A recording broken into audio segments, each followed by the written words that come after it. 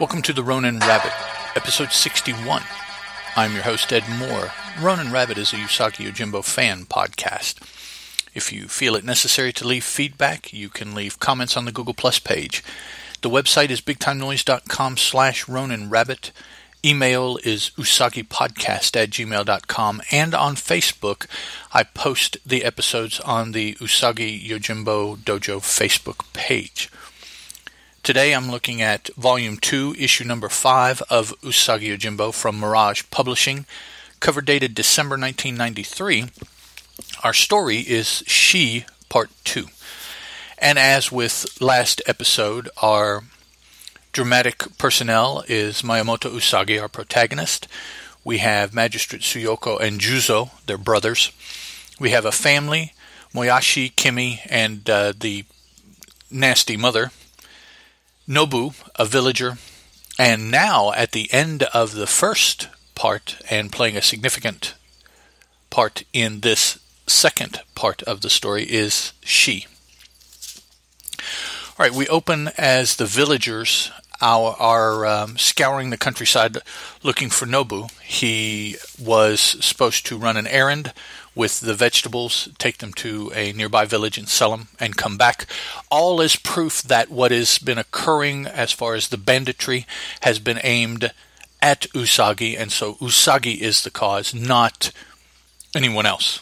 Well, needless to say, he ran afoul of the banditry plus, and the villagers have found him, taken him back to his, looks like Moyashi's hut, probably, because Kimi is here too, and so is the mother. And as he wakes, he's still as mean and nasty as he has been. He tells everyone about the she that he met. Kimi recognizes the word as death. Usagi is throwing in things here, kind of filling in the story for us. He kind of has figured out that the thuggery that's been going on has been directed by Magistrate Tsuyoka. And at the mention of the she, he thinks and he remembers in his wanderings, he's run across the she being talked about. 4 different people, each wielding a different weapon, specializing in a different weapon: the sword, the bow, the spear, and the sickle and chain. Now, with the sickle and chain in mind, I looked it up this episode, and the combination is called a kusarigama. The martial art behind it is kusarigama jutsu. The kama is the sickle-bladed portion of the weapon, and then the chain is called the kusari, and the weighted iron end of it, a big ball at the end, is called the fundo. So the idea is to you can use the weight as a weapon also, but typically you see it used to somehow snare the opponent. And then once snared, you can control the distance between you and them, theoretically pulling them in such a manner that they are not able to defend themselves, and you can deliver a final blow with the kama end of the weapon. But it's called a kusarigama. I mentioned it last episode, could not recall the name of it. So they're discussing things here in the hut. The wife still thinks that Usagi is behind a lot of it. The husband, Muyashi, is kind of wavering between agreeing with her, but not necessarily agreeing with Usagi, but feeling that Usagi can't be part of what's going on. So it goes back and forth. Usagi tells them that what they need to do is they need to get all the villagers out away for a little while, because the she are probably coming for him. It will be better if he faces them in the village alone without having to worry about spectators. They'll have none of this. They're not going to abandon their village, because if they do, this is according to the mother, Usagi will rob them blind. And Kimi points out, we're poor farmers. What possibly could he want from us? We have nothing. At this point, Nobu, who is reviving rather quickly from his beating, jumps up and confronts Kimi about taking Usagi's side. He calls her a slut. She calls him a coward. I thought slut was kind of harsh language at this time, but if that's how Nobu feels about Kimi, so be it. Until finally, Moyashi agrees that yes, perhaps we need to just step out for a day or two and let this thing finish, and then we'll come back. Whatever is going to happen, whoever's fault it is, we just need to get out of the way. It doesn't have anything to do with us. Little do they know. We cut back to Magistrate Tsuyoka and his house, and probably Juzo's house there. I feel that he lives there as well. As the Shi show up, Magistrate Tsuyoka is impressed that they managed to get past the guards, who we find out are the three thugs who have proven multiple times to be inept. Well, except in the beating up of Nobu. They were pretty proficient in that, but, I mean, come on. So they're talking, explaining the plan as Tsuyoka knows it. He goes out to do his magistrate duties.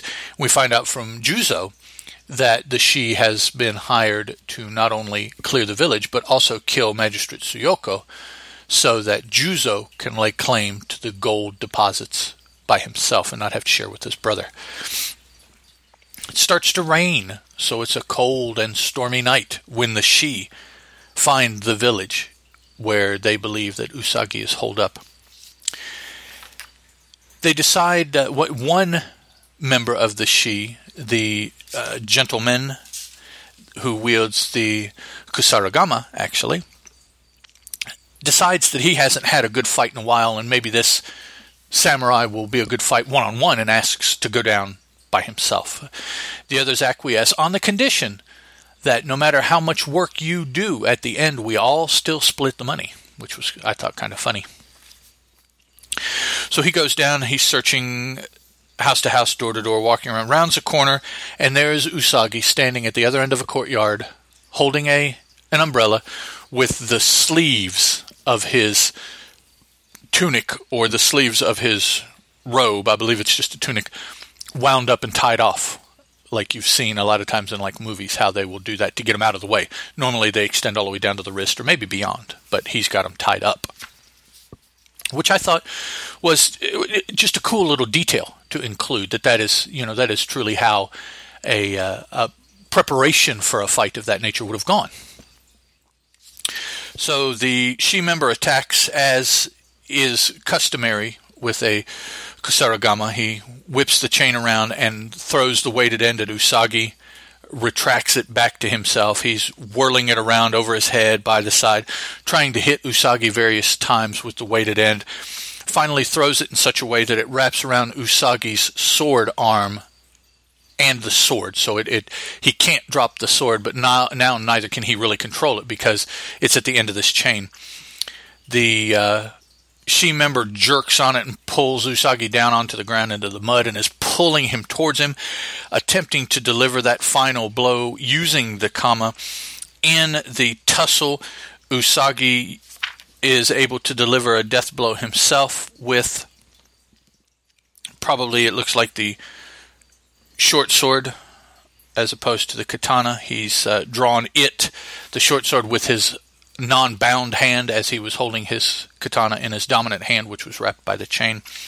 Fells that member of the Shi. The other three are watching from above, and now they descend, climbing down the rocks to the village to finish their mission, but also to avenge their fallen comrade. So now they spread out and start looking around the village.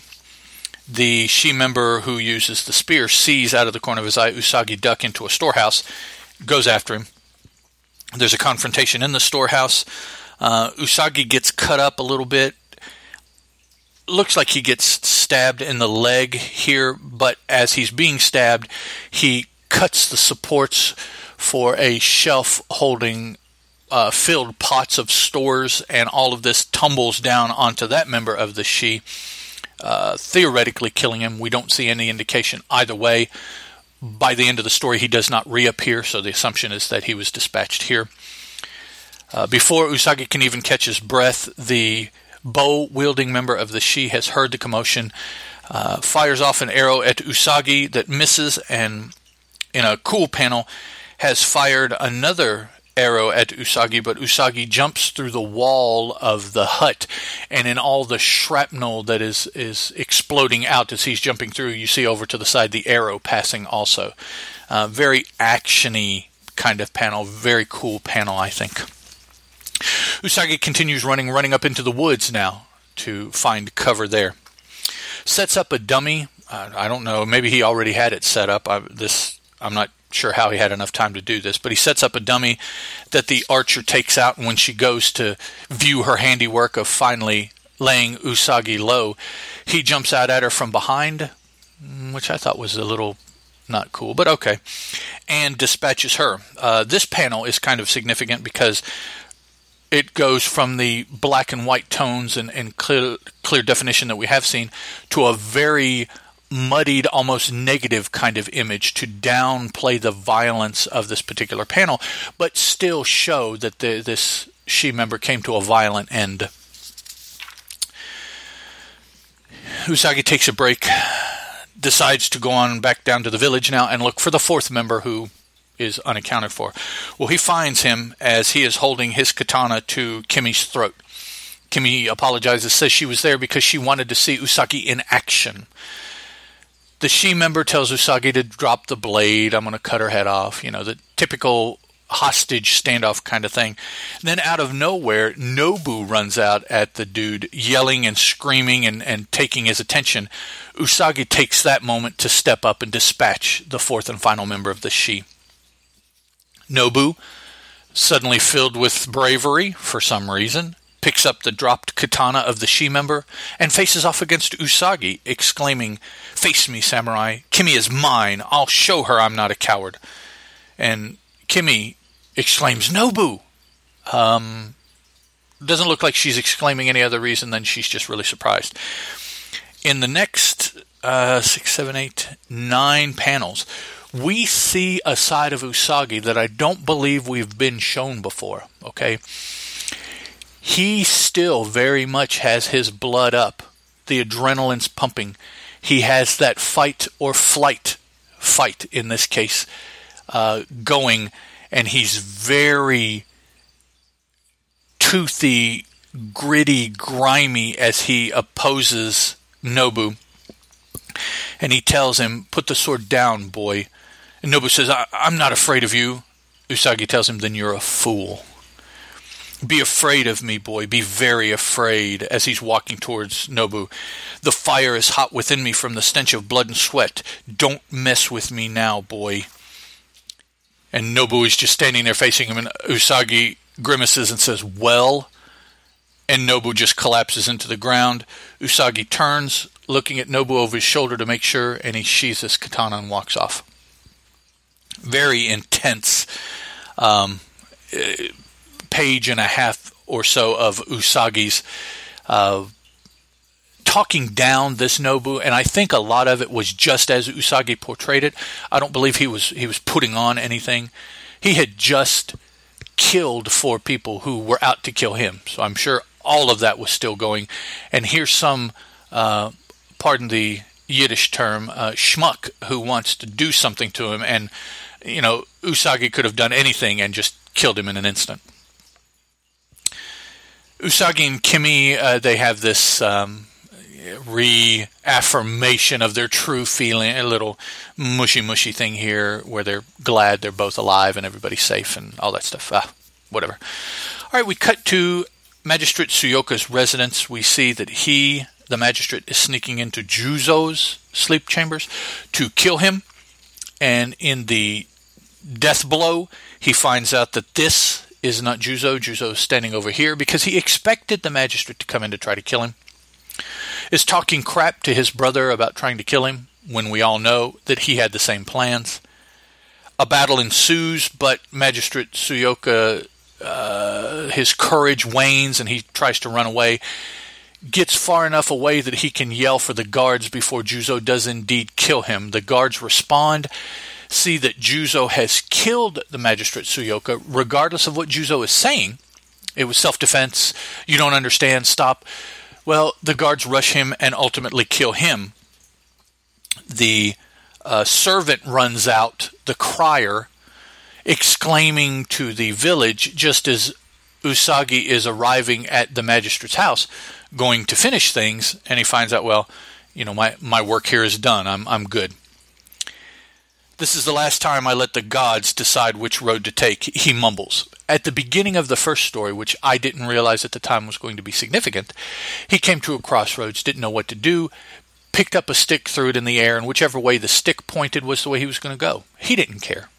Well, he says now he does care. He'll pick from now on. To end the story, we're in the village 2 weeks later. We see Moyoshi and his wife working in the fields. Nobu and Kimi have married, and they're very much the newlyweddy couple, doing their newlyweddy things. Moyoshi and the wife are talking. She still is not convinced that Usagi was blameless. And as they're talking, the field that they're working is very rocky, and she happens to pick up one of the rocks to get it out of the way and pitches it off to the side into the stream, as she's saying, besides, what could the magistrate have really wanted with our village? We have nothing. And in the final panels, you see the rock that she's thrown hit the water, drop down through the water, and land on the stream bed alongside some shiny rocks, which would have been the gold that the justice and his brother were after to begin with. All right, I think that's everything that drew my interest. As I said, that page and a half of Usagi was really cool to see him like that. Even more unfortunate that he got to that point with the way that the story started, with that really nice, quiet, serene kind of village panel. Next time out, guys, Volume 2, Issue 6, cover dated January 1994 from Mirage Publishing as well. We have about 16 issues of this Mirage volume, so we'll be in here a little while. I'll talk to you guys next time. The Ronin Rabbit podcast is a Teal production, and as such is licensed under a Creative Commons Attribution, Non-Commercial, Non-Derivatives 3.0 Unported license.